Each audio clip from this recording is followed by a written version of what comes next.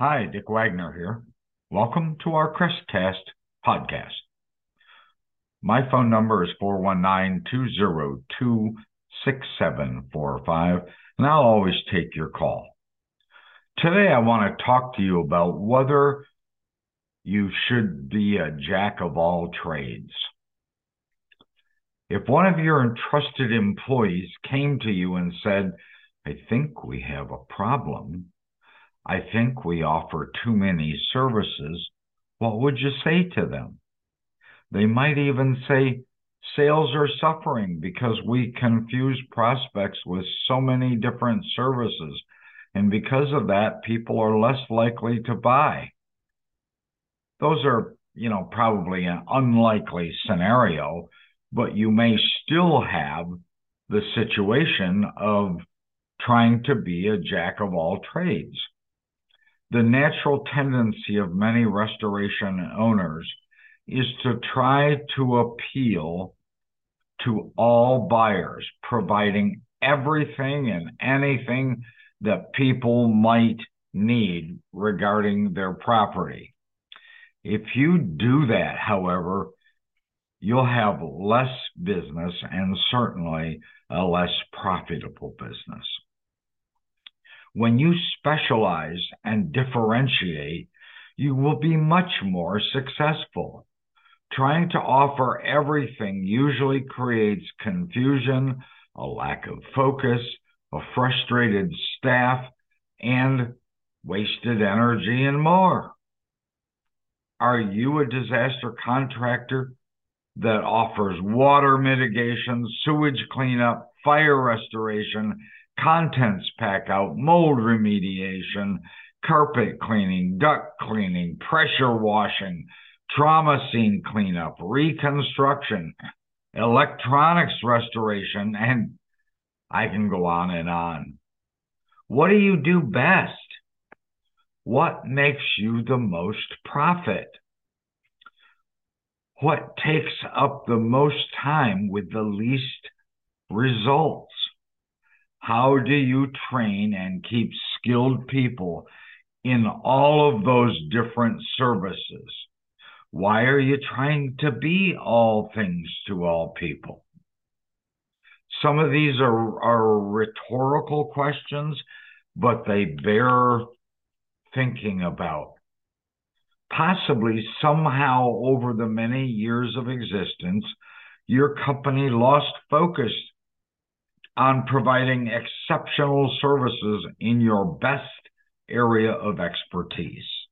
We often tend to subscribe to the common idea that expanding our line of products and services was a sure path to more success.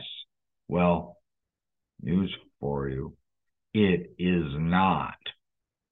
What almost always happens is the company wallows in mediocrity, trying to chase every market possible.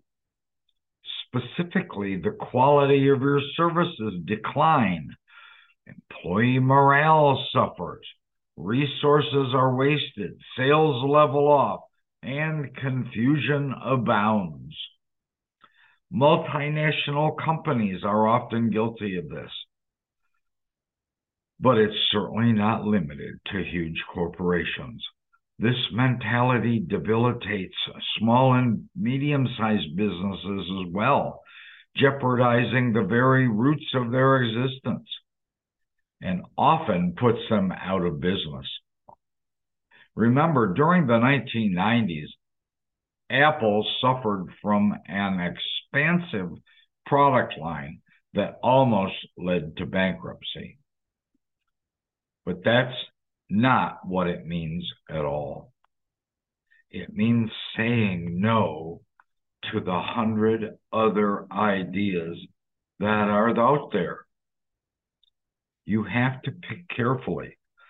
The Apple founder said, "I am actually proud of the things we haven't done as much as the things we have done."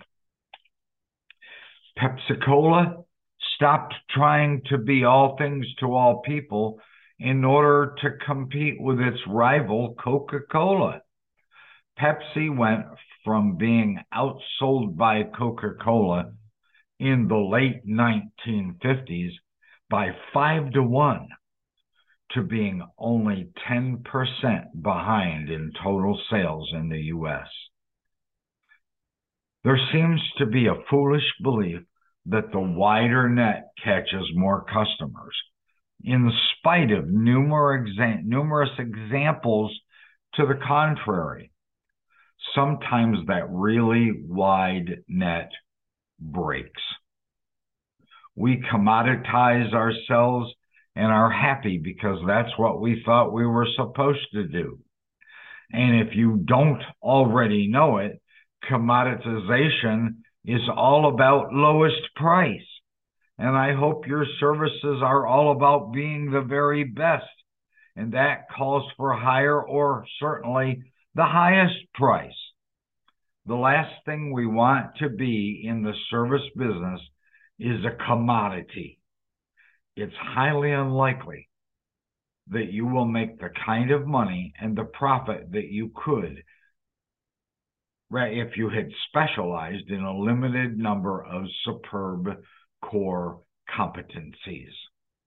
Yes, the challenge is deciding which core services will get the business on track to the success of the fastest and most economical method.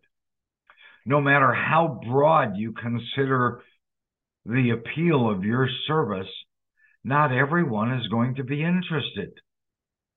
We tend to think that if we offer it, they will come. One of our ego challenges. That's why it's important to identify the appropriate niche for your business, your sweet spot.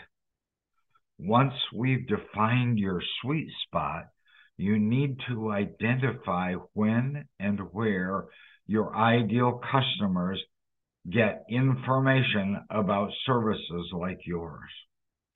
You can also determine who influences their buying decisions. Do they listen to their friends on social media?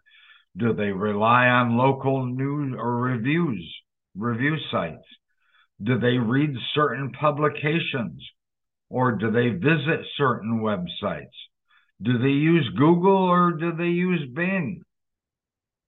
When you are selective and you offer your core services, you don't have to cast as wide a net to engage your customer base because you can pinpoint exactly where they are. Don't waste your time and money in the wrong places. Identify your customer target, or I should really say your target customer, and develop the right marketing campaign with the right core services and specialize to make your small business a big business success. The Crest Network will help you do that. CrestLibrary.com, thecrestnetwork.com, these podcasts and the Crest app, which is free in either Google or Apple stores. In addition to Bill Giannone and many others in the Crest Network, we give you the restoration knowledge to help your company be a top producer and extremely profitable.